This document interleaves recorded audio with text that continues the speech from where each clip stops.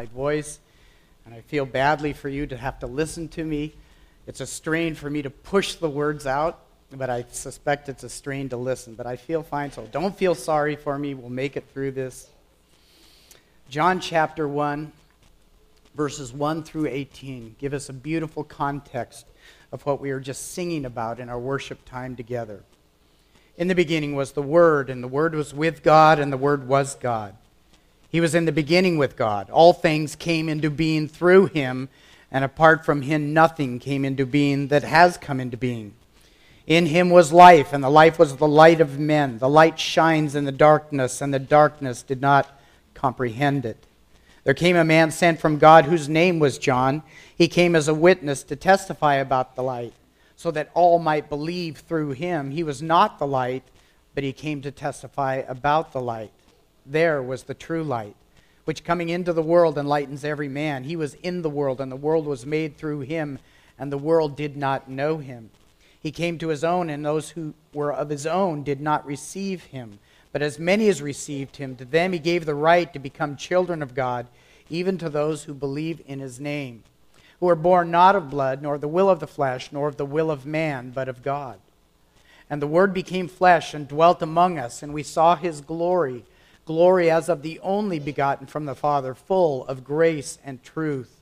John testified about him and cried out, saying, "This was he of whom I said, he comes after me is higher in rank than I, for he existed before me. For of his fullness we have all received, and grace upon grace. For the law was given through Moses, grace and truth were realized through Jesus Christ. No one has seen God at any time. The only begotten God, notice, the only begotten God who is in the bosom of the Father, he has explained him." Let's pray together. Father God, we are here this morning to rejoice in your Son, who is God, who existed from before time with you. And he is the creator of all. He is the giver of life. We're going to study that this morning, that rich character of your Son in giving to us life and giving to us so fully. I pray that you would sustain us this morning in this study. Give me the ability to continue speaking on these things.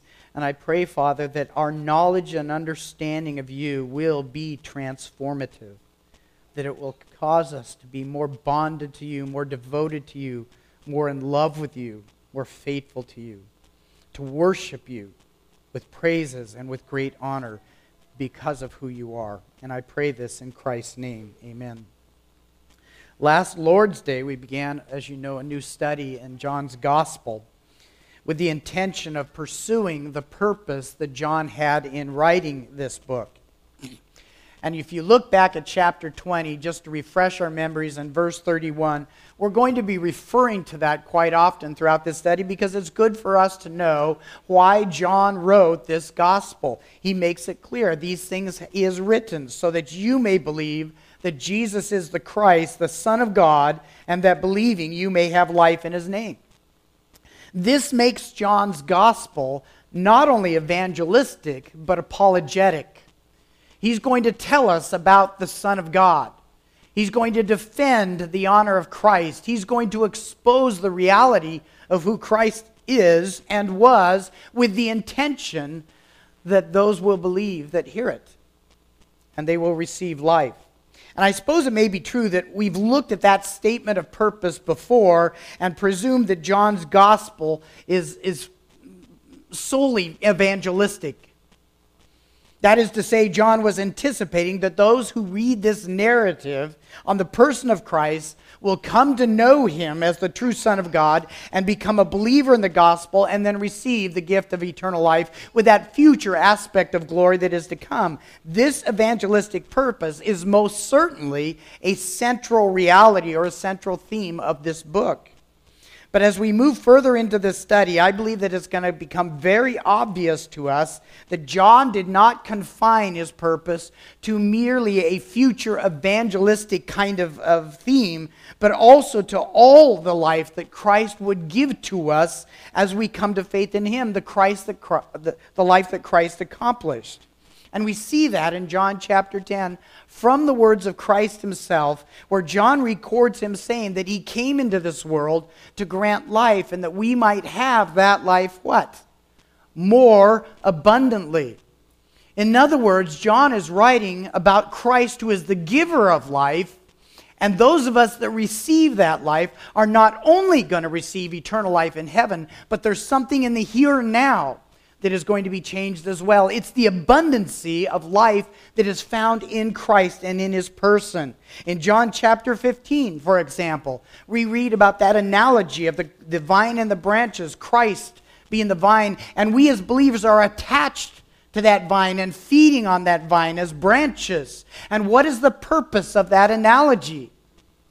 It is to show that we should be bearing fruit for Christ, right? It shows us something different about being alive in Christ and receiving the life that only he can offer. Yes, it does mean eternal life, but it means a more abundant and fruitful life in the here and now. So as we read through this marvelous gospel testimony, we should be asking ourselves, in knowing Christ, in understanding Christ as John is presenting, what difference does it make to me as a believer? What changes are taking place? What am I being convicted of? What should I be doing in this life that he's given to me? It's only John's gospel that tells us the story about the washing of the disciples' feet. And you know that story from John 13.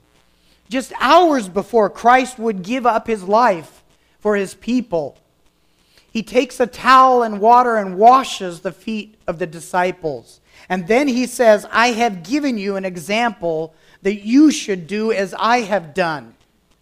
And what has Christ done? As he said, he came to serve. And he served the greatest needs of a broken and a sinful and a dead humanity by giving up his life. And therefore, he's showing to us that life in him means a life of service to Christ and to his church. That's what this gospel is telling us. John is also the gospel narrative that tells us more about the ministry of the Holy Spirit than any of the other three synoptics. Chapter 14, 15, and 16 in John's gospel is full with the ministry of the Spirit of Christ who is imparted to God's people once we're made alive in Christ. The Spirit of Jesus Christ comes to indwell us, and John wants us to know from the words of Christ himself exactly what that Spirit is going to do within us. This is that fullness of life, eternal, that you and I enter into by faith in Jesus Christ. Our focus this morning will be on the life and the vitality that is found only in the Son of God and how that life illuminates the darkness of this world that we are in, meaning the darkness even of our own lives on account of our sins. According to Ephesians 2, as Christian read this morning, all men are born into sin and are therefore considered by God to be dead to him in their trespasses and sin. We have to understand that prior to faith in Christ, we were so vile and filthy to a holy God that we could have no fellowship with him. He viewed us as nothing more than dead spiritually to him. How marvelous then that we have a Savior that has made us alive. Because of God's richness in mercy, he sent his Son to us. And he worked that precious gift of faith within us. And he made us alive together with Christ. Do you understand what that life means? This is what John wants us to know. He wants us to understand it. John opens his gospel narrative by showing us a Jesus Christ as the true Son of God. In Christ is life and light. To be found in him, to be found in that life, is transformative. A genuine faith in Christ will cause dead sinners to be raised up, made alive with Christ, seating us with Christ, if we can even comprehend that. If he, Christ, is the true giver of divine life, then our lives in Christ will and must reflect that divine character, that divine vitality. John's gospel shows us how we are then to live as those made alive by him. It is a marvelous gospel record, but don't miss the practical application. Don't miss what this means to you and I. I don't believe that we can read this testament on Jesus Christ and remain unchanged, to remain indifferent, to remain kind of neutral. If we do, we're not one of His, and we haven't been made alive. For those this morning that may be outside of that living faith, listen to this person of Christ. Hear who John describes him to be. And let the Word of God challenge and convict you and lead you, perhaps, if God be willing, to faith in this Savior. I want to give just a couple of background points this morning that will help us in our study. We're going to be doing that throughout the beginning of the study of John. That is starting with some background information. There is far too much background or details about this book and John as the author to do in just one setting, because it would probably take up the whole sermon, and I don't want to do that. So just giving a few background points in each of our early studies to this book of John will be helpful. John, as we know, is considered by most all scholars to be the author of this book. John, that is, one of the 12 disciples, though his name is not mentioned in this book. The name John is mentioned, but it's a reference to John the Baptist. The author of this book only refers to himself as the disciple whom Jesus loved, and that is given 5 times throughout this gospel record. According to reliable church history, John wrote this gospel later on in his life while he was still possibly in Ephesus, pastoring there. And it was before he was banished to the Isle of Patmos by the Roman government. So it's estimated that this book was written somewhere around 80 to 90 A.D., which means that John was written well after the other 3 synoptics, and it's presumed by that John had access and was familiar with the other 3 Gospels. And I think that's important because it may explain why John is considered the 4th Gospel and not one of the 3 synoptics. That John had access to and perhaps was familiar with those earlier 3 gospel records may explain why his gospel is very different. The 3 synoptics have a similarity among them. John stands alone. All 4 are telling us about the person and the work of Jesus Christ, but the character of this book, as you well know, is very different. One of the differences that we find in John's gospel is that he begins the story of Jesus earlier in the ministry of Christ than do the others. The others most predominantly dwell in the ministry of Jesus up in Galilee, right? Most of that ministry that you find in the 3 synoptics is taking place in Galilee. John starts the ministry of Jesus in Judea and Samaria in the earlier moments of his ministry. And we see that in chapter 3 and chapter 4. Because John focuses on an apologetic presentation of Jesus Christ, his gospel is far more theological, or we would say Christological. John wants to convince his readers of the true identity of Jesus Christ as God coming to us in true humanity, true God, true humanity. Christ is the God-man. He then gives proofs of that God-man identity by the signs performed by Jesus. And John says at the end of this gospel record that if I had the opportunity to write everything I know about Jesus Christ, there would be more volumes written than this world could hold. In other words, there is a vast volume that the disciples had in their understanding of Jesus Christ. This shows us that John is writing this book so that we may know Christ for who He is. And the purpose behind knowing Christ is both that we might believe, number 1, and believing, number 2, we might experience life in His name. And that's the point I want us to take in this morning. This is more than just eternity. It is experiencing what true life is in Christ, life in His name. If you're truly convinced that Jesus is the Son of God, your life will show it because His life showed it. Life is found in Christ. What will the life of a believer look like then?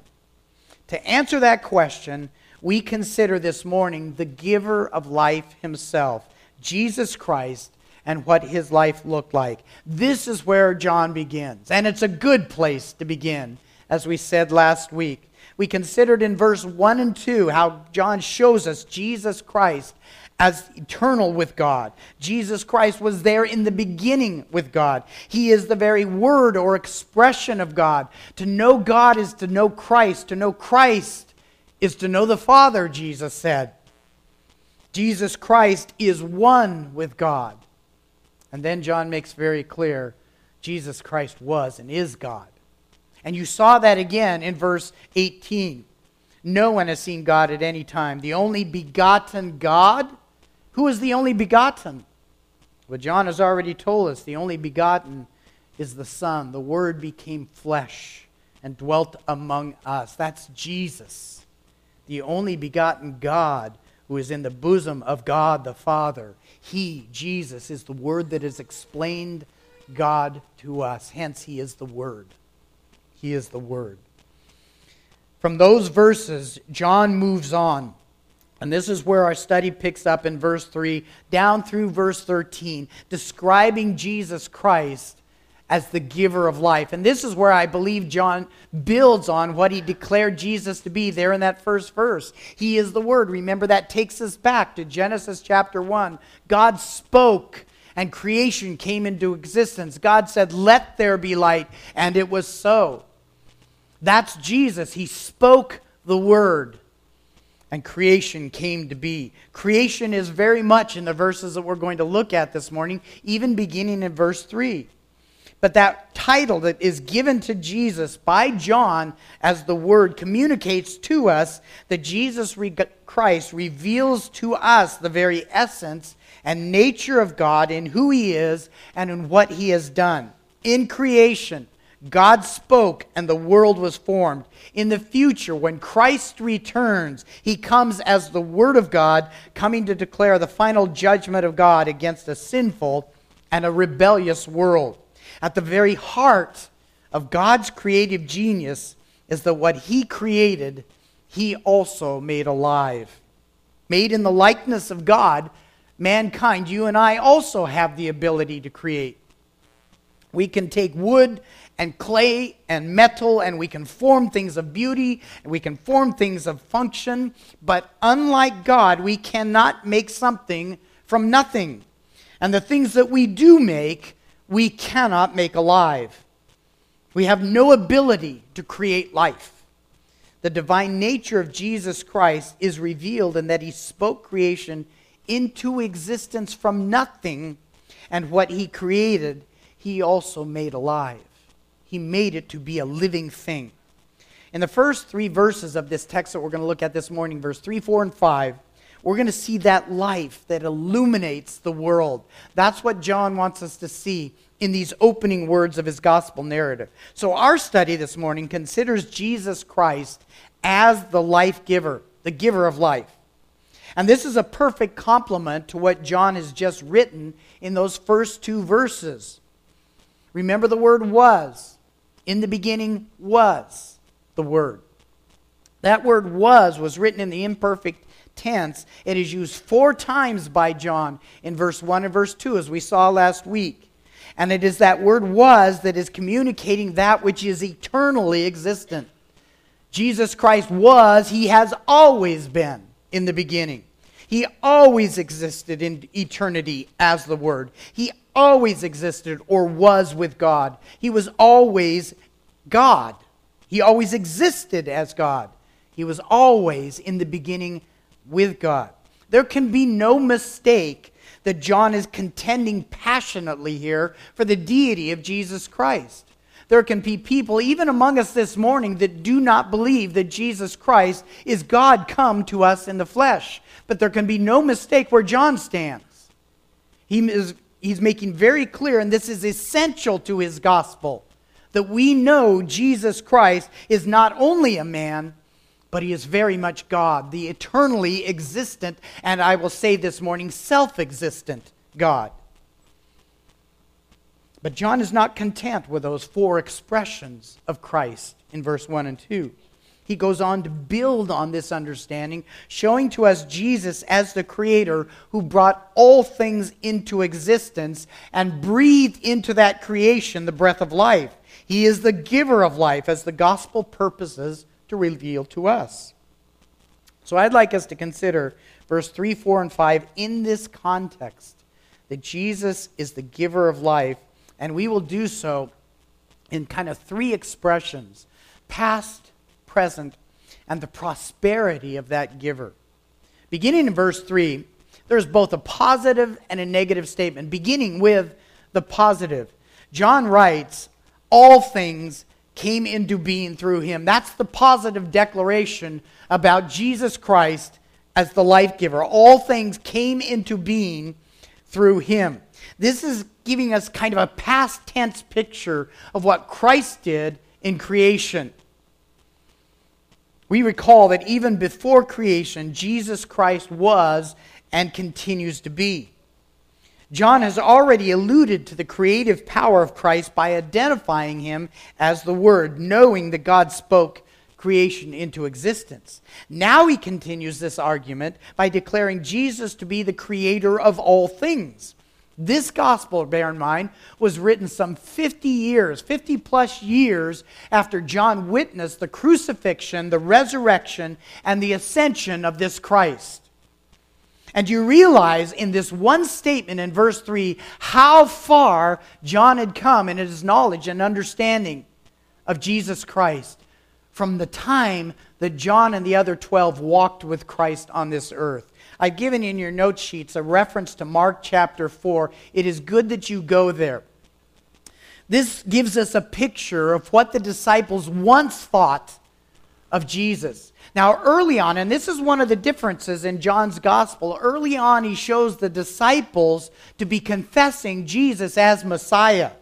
The problem is they simply did not know what that meant. They know he was the promised one. They declared him to be the Christ. But clearly we can see from this story in Mark 4, they didn't understand what that meant of the nature and essence of Christ, Messiah. In Mark chapter 4, we read of the day when the disciples were in a boat with Jesus Christ, crossing the Sea of Galilee, and a violent storm came up that terrified the disciples. So they wake Jesus up.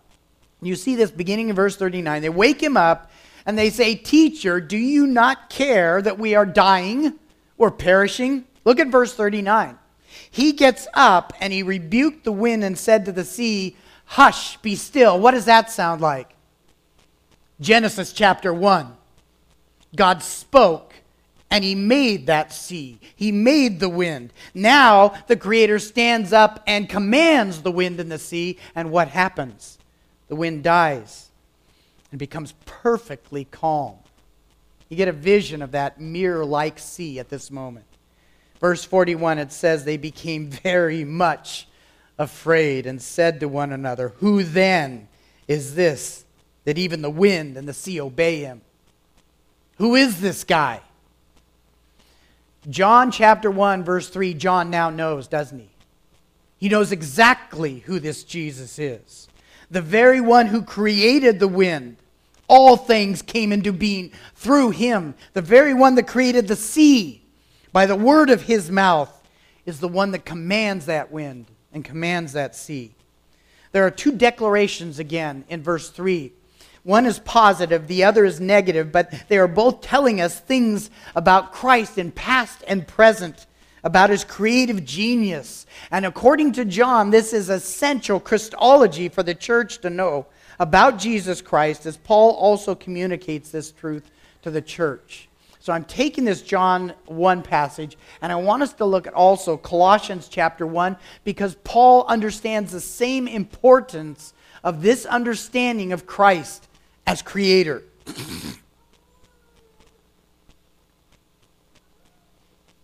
Colossians chapter 1. You're familiar with this text. Verse 16.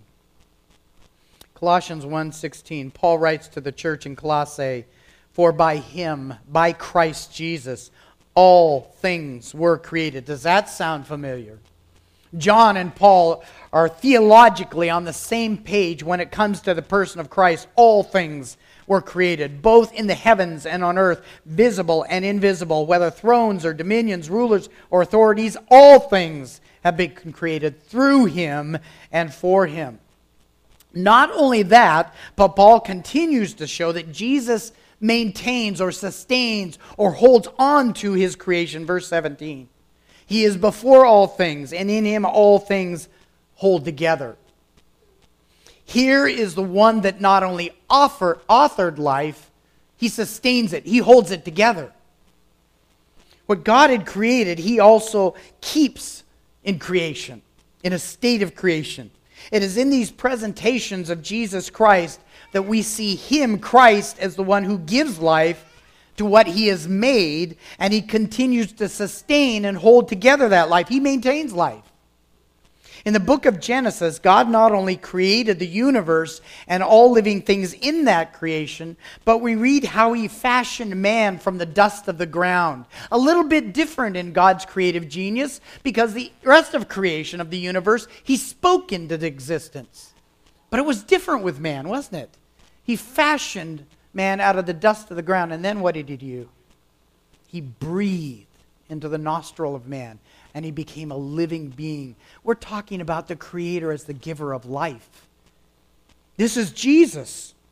John and Paul both affirm that this Creator God is the Son of God, Jesus Christ. God created all things through his Son, who spoke things into existence, and he gave to that creation life and vitality. Does this Jesus then have the ability to raise us up and give us eternal life? As God, as creator of all things, as the sustainer of all things, as the life giver, yes. That's why this is important to John's gospel. Chapter 20, he's the giver of eternal life. Does he have the ability to do that? Does he have the authority to do that? This is a good place to begin this gospel record. This Jesus that promises to give eternal life is the author of life. He's the fountain of life. He's the creator. How important would this be for the redemption of those souls who are spiritually dead to God and in need of spiritual vitality to know? How important was this for you to know when you came to faith? Friends, this is essential. If a Savior came into the world that couldn't do those things, what good would he be to us? It is the giver of life that gave life to all that he created. It's the giver of life that gave himself up on a cross to secure eternal life for all who would believe in him. And if you follow along with where Paul takes this next in Colossians 1, we read in verse 19 and 20 that Paul makes this connection between creation and the cross. How essential it is for us to know and understand Jesus as the Creator as well as the Savior. Look at verse 19 of Colossians 1. For it was the Father's good pleasure for all the fullness to dwell in him, and through him, Christ, to reconcile all things to himself, having made peace through the blood of his cross. Through him, I say, whether things on earth or things in heaven. You see, Paul understands it's essential for us to know that Jesus Christ is the Creator God if we're going to affirm him as the Savior of our souls. How can he possibly give the dead life? How can he possibly raise us up as corpses before the presence of God and make us alive to God if he's not the Creator God?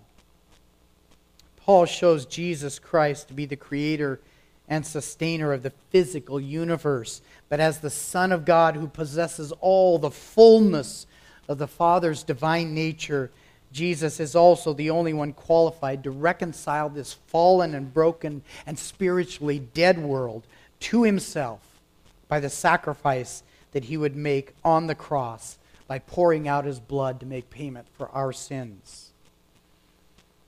So John feels it's essential for us to know that he is the Creator of all past things. But look with me back at John chapter 1 and verse 3, because the second part of that verse gives us kind of the negative part.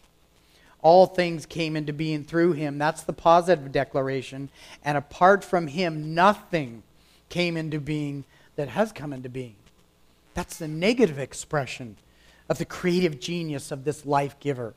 And this brings us something into the present reality of his life-giving power. So adding to the positive declaration of Jesus as the one who brought all things into being in creation, John then takes this negative declaration to further describe Jesus Christ as the creator and sustainer of what is presently in creation. Nothing exists today. There is nothing in existence in creation that was not made by him. Here is a truth I think that all Christians need to take hold of, especially those that may want to say, have that old earth point of view. There's an element in compromising the truth of God's word that also compromises who Christ is. And when people compromise Genesis chapter 1, they do not realize that they are compromising the Son of God. Some who want to be considered Christian but also want to appear somewhat intellectual in the academic world of our social standards today, our cultural standards of the day. They've taken the notion that, well, yes, Jesus Christ is my Savior. He came to die for our sins, and He's the Creator. And millions and billions of years ago, He kind of started the ball rolling, and evolutionary processes took over. And you can see what kind of a Christian does this. It's one that wants to compromise between the truth and the reality of not only the Word of God, but of Christ Himself, who is the Word of God. And standing with one foot over here in the world as well. I want Jesus, I want God, I don't deny that, but I don't want to be seen as an idiot. And let's face it, the world and all of its academic Jesus thinks that us believers in a Creator are idiots because we believe in a God that is created. Sadly, there's too many Christians that are now embracing kind of both these philosophies that are out there. The claim is that God started the ball rolling millions of years ago. Evolution took over. Again, that not only compromises the Word of God, it compromises the Creator Himself. Notice how God's Word addresses this through John's writing of verse 3 by teaching that nothing has come into being, got that way apart from Christ. Nothing that exists today exists apart from His creative genius. D.A. Carson translates this phrase in verse 3 from the Greek this way: what was made was in no way made without Him. So everything you see outside today in creation and in this room in creation was in no way made apart from Christ. When we look at cows or horses or birds or man himself, these came to be that way as a product of the Word of God. And who is the Word of God? It is Jesus Christ, the Creator. When He created all things and again gave life to His creation, He did not leave anything to chance. He didn't leave anything to random evolutionary processes. He is the one that created what we see today, and He also sustains it. He holds it together, and He does so for His purposes. Nothing has come into being in our present world that has come to be or that exists apart from Christ, because He not only created it, He sustains it today. It's His work. And once again, we find Paul preaching this same truth, this same Christological reality to the churches. And I refer this morning to 1 Corinthians chapter 8. Paul is now speaking or writing to the church in Corinth. And it's on a completely different subject, not at all related to the gospel or evangelism. But here in 1 Corinthians 8, Paul is dealing with a problem that arose within the church. Because Corinth was a city that was planted in the midst of idolatry and false gods, and as Paul says, false lords. The church was plagued with the reality, what do we do when our common Christian lives cross paths with the idolatrous world around us? And the subject here is the eating of meats, as you know.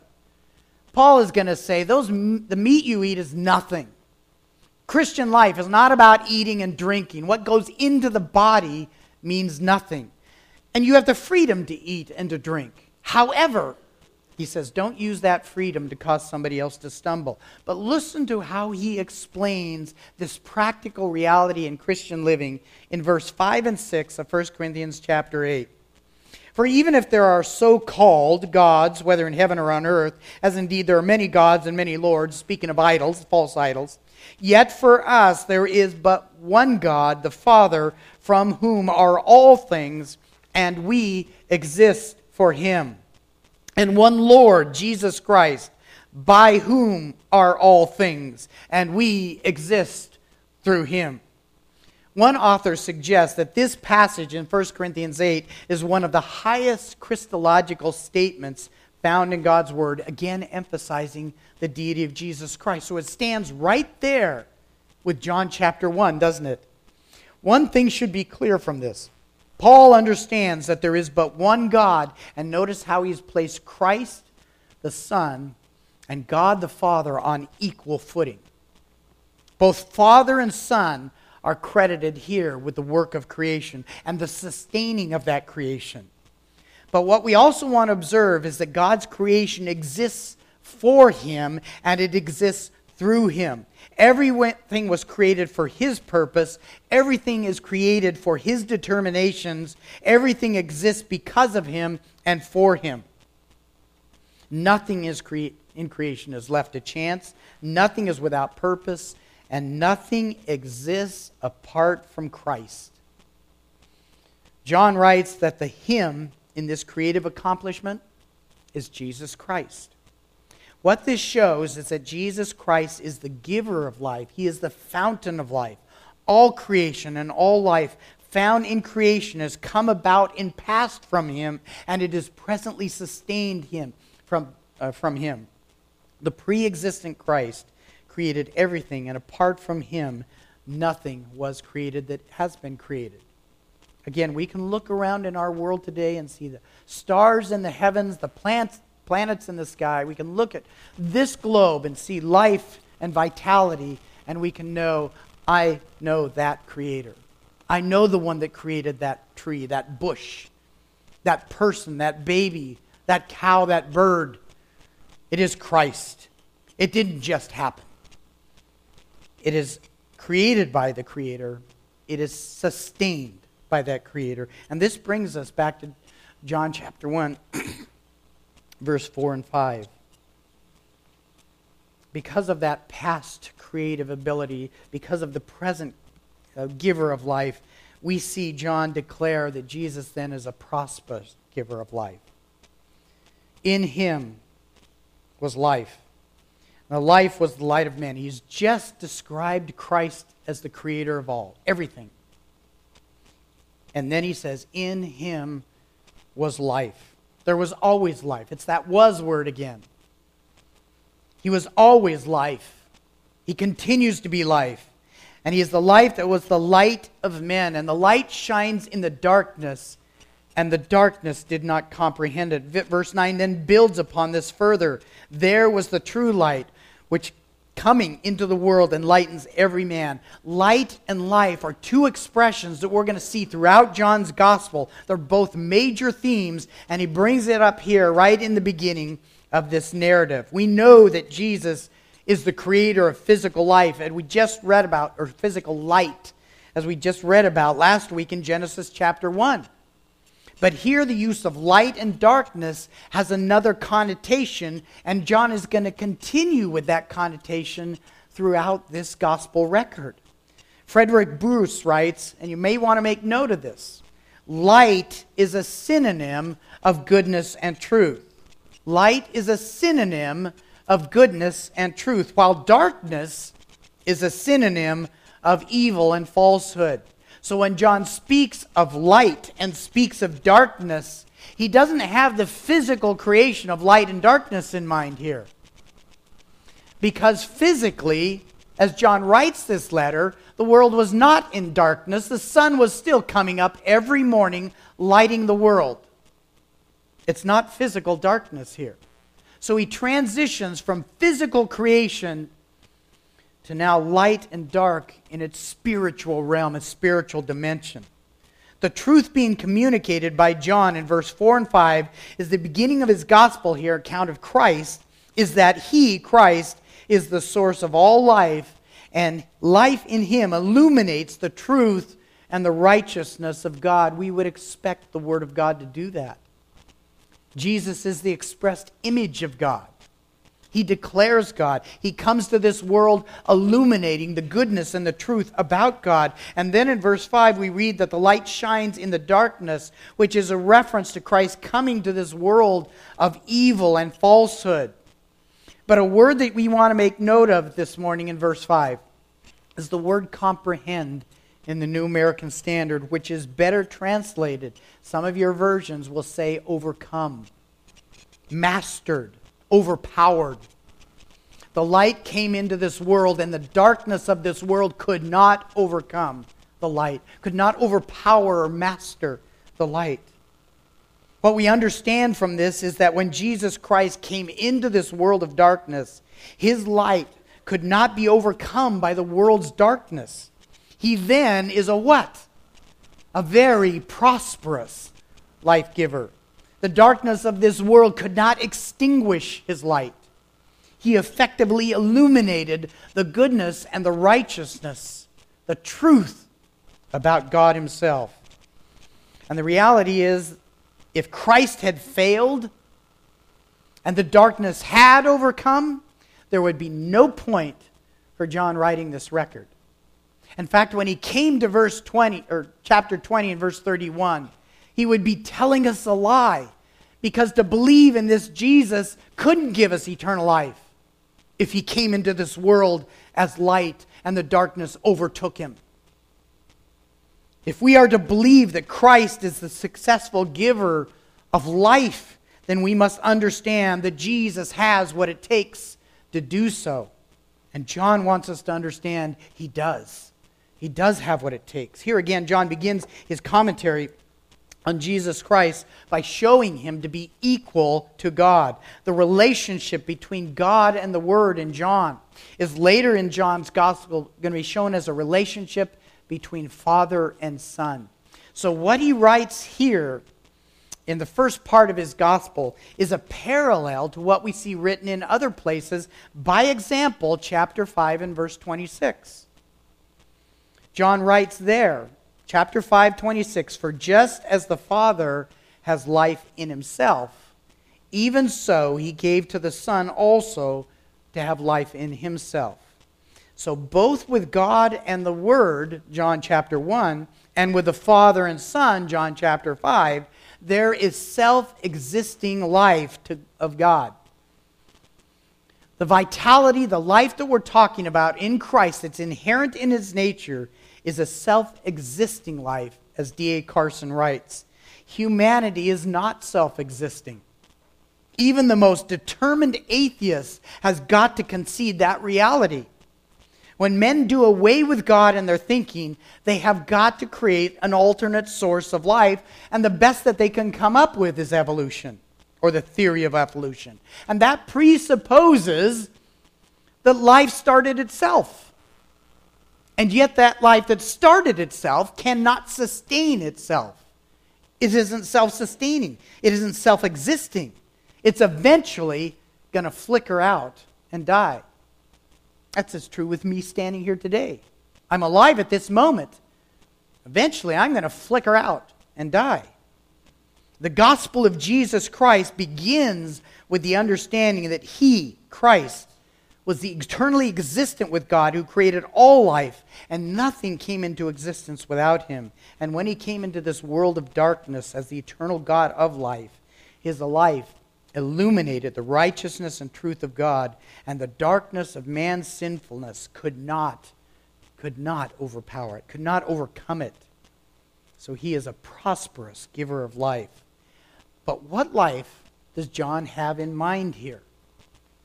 And scholars wrestle with this a bit, not only because of the immediate context, but also because of the general context of the whole Gospel of John. What life are we talking about here? Is it physical life? Is it spiritual? Is it eternal? If you look at chapter 20, verse 31, it seems to be eternal. But clearly, verse 3 has implied a very physical creation of life by Christ. The specific context, though, what we need to realize here, the specific context is not the creation, the physical creation of life. It is not even the darkness or the fallen creation We have got to understand that our text is not examining life in creation itself, nor is it directly examining the corrupted life of fallen man and his darkness, though both of those are named here in these beginning verses. But our text, our subject, is all about Jesus Christ and the life that is found in him. John has carefully opened this gospel by showing us Jesus as eternally existent with God, as the God who created all things and in who was life from the very beginning of time. What we are examining then is divine life. We can't focus just on physical life or spiritual life or eternal life. We are looking at divine life, the life that is found in the person of Christ. It's a life that is able to create physical life, to create humanity, and to give humanity a spiritual nature. His divine life is eternal, it's self-existent, and it depends on nothing outside of himself for that existence. I've given on your note sheet just a couple of verses from John's gospel, and you can follow along with these, but it tells us what kind of life we're talking about in verse 4 and 5 that Christ had. In John chapter 4 and verse 14, Jesus said to the Samaritan woman at the well of Jacob that the water that he has to give to her will become within her a well springing up into eternal life. And therefore what Christ has to offer of himself, of his self-existent life, is eternal life. In John chapter 6 and verse 35, Jesus said that he is the bread of life, and those who partake of him will never hunger again, teaching us that his divine life is fully satisfying. But there it's speaking about not physical life, is it? He was using an analogy of his own life. You partake of me like bread. If you eat bread, it sustains you physically. If you partake of me, you will have spiritual life. That takes us right to Ephesians 2 again. We were once spiritually dead to God, but God, rich in his mercy, has made us alive together in Christ. So we're not just talking about eternal life, we're talking about spiritual life. John chapter 8 and verse 12, Jesus said that those who follow him will not walk in darkness, but will have the light of life. Again, emphasizing the spiritual life that he gives to us. John chapter 10 and verse 28, Jesus said he gives to his sheep eternal life, and they will never perish because of this giving of life. So what life are we talking about in Jesus Christ? It is most certainly eternal life. It is most certainly spiritual life.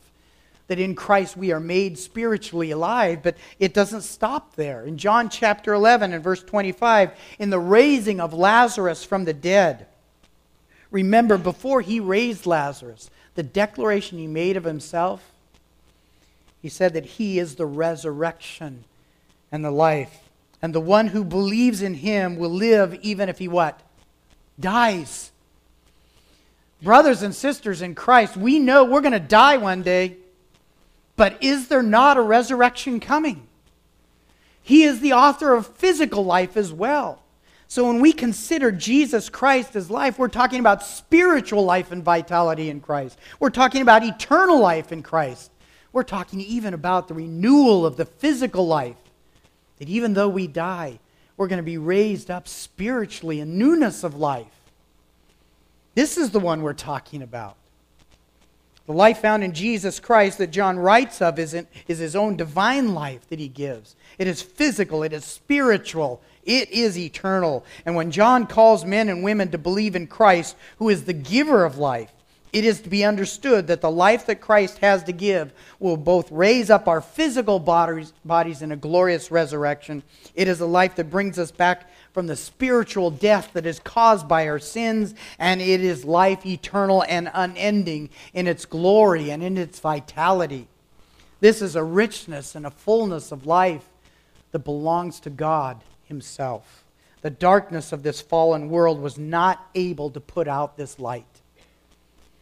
Jesus said that he had the authority to lay down his life. He had the authority to take it up again, and no one else does. Not Rome, not the Jews, not Satan himself.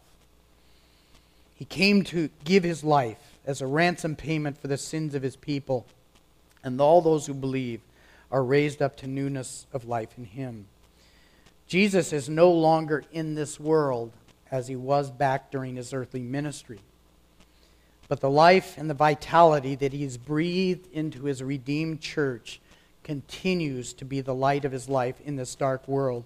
And the darkness is still not able to overtake it. This is true not because you and I are such devoted followers of Christ, but rather because we have his life in us. And now we are his light.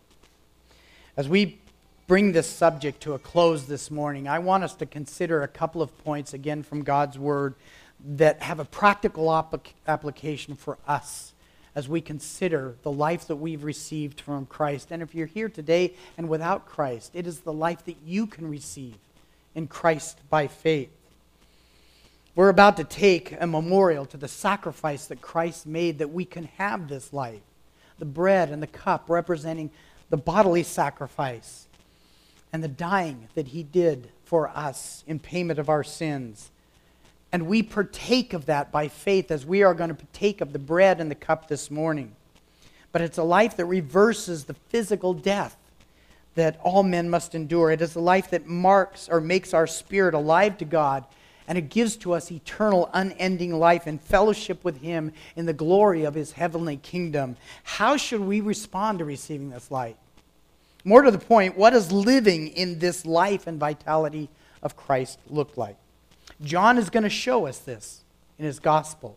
But just a couple of points to leave us with. And these are going to dovetail with the 3 points I left with last week. But there's a reason we're doing that. And I want us to see these points from 3 different scriptures, beginning in Revelation chapter 4. And here we have that eternal vision of Christ who is seated in his glory on his throne. And his people, his church, the elders, they're gathering around to behold the glory of this Christ that is seated on the throne. And at verse 9, we read these words down through verse 11. And when the living creatures give glory and honor and thanks to him who sits on the throne, to him who lives forever and ever, the 24 elders will fall down before him who sits on the throne and will worship him who lives forever and ever, and will cast their crowns before the throne, saying, verse 11, worthy are you, our Lord and our God, to receive glory and honor and power, for you created all things, and because of your will they existed and were created. Note the cause of worship here. The cause of worship of the eternal heavens gathered around Christ. Jesus is worthy to receive worship because he created all things, and by his will they continue to exist. In other words, here is the giver of life, the author of life, the fountain of life. And I suspect that when we look at a heavenly scene like that, most of us are going to view that as a future occupation. When we get to heaven, we're going to be doing that. We're going to be doing it forever and ever. But for our earthly journey, we may be content to do that once a week on Sunday morning. This passage reminds us that the Lord's people praise and honor Christ because he is worthy of it. And that means that he's worthy of it today, not just in eternity. Therefore, the life given us is a life of eternal praise.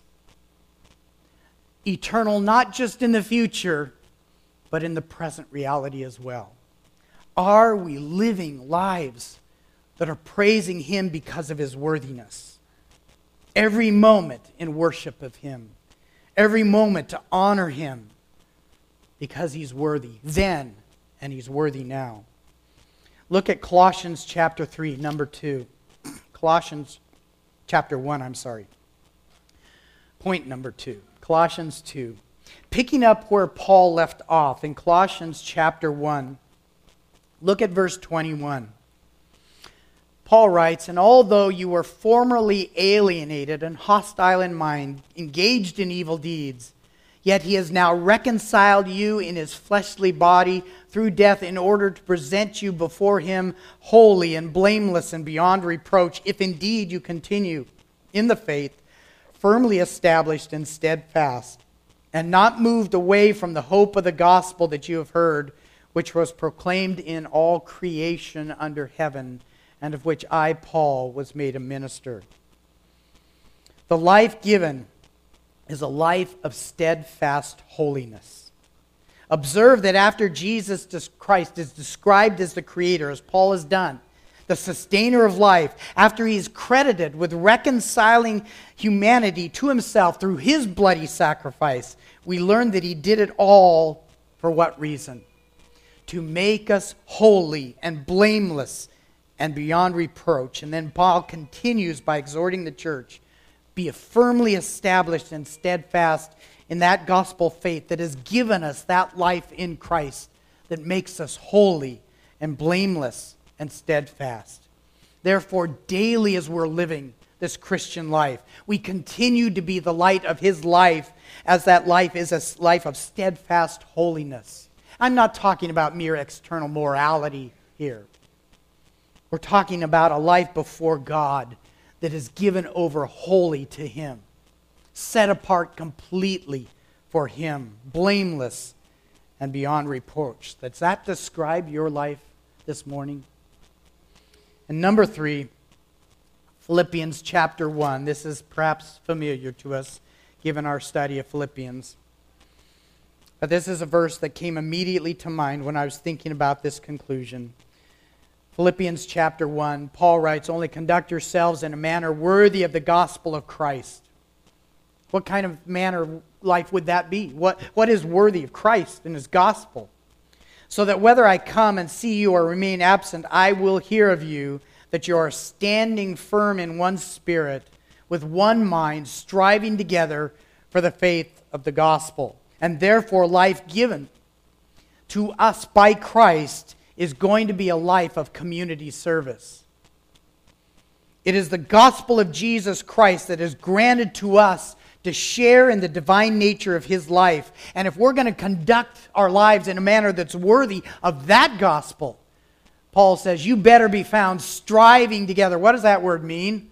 Working, laboring together in devotion to Christ, serving his church, serving his gospel. As believers, we now live in the light of Christ's life and vitality given to us through his sacrifice on the cross. Certainly he is worthy of our worship, worthy of our obedience, our holiness, worthy of our devotion. And notice that Philippians 1:27 follows chapter 1 and verse 6. He who started that work is going to complete that work. This is the gospel. This is the Savior that has given us life, and he has started a work in us. He's going to complete that work. He is the Creator. And if we're going to walk in a manner worthy of Christ, we're going to be found standing together, serving Christ together, serving one another together in a way that illuminates the goodness and the glory of God himself. Father in heaven, I thank you for the testimony of your servant John and how he's given to us such a rich record of your Son. A narrative that exposes the reality of who your Son is and was. And I pray that as we take the bread and the cup now, that the reality of his person, his power to save and to give life, is very real to each and every one that celebrates this memorial. And we pray this in Christ's name. Amen.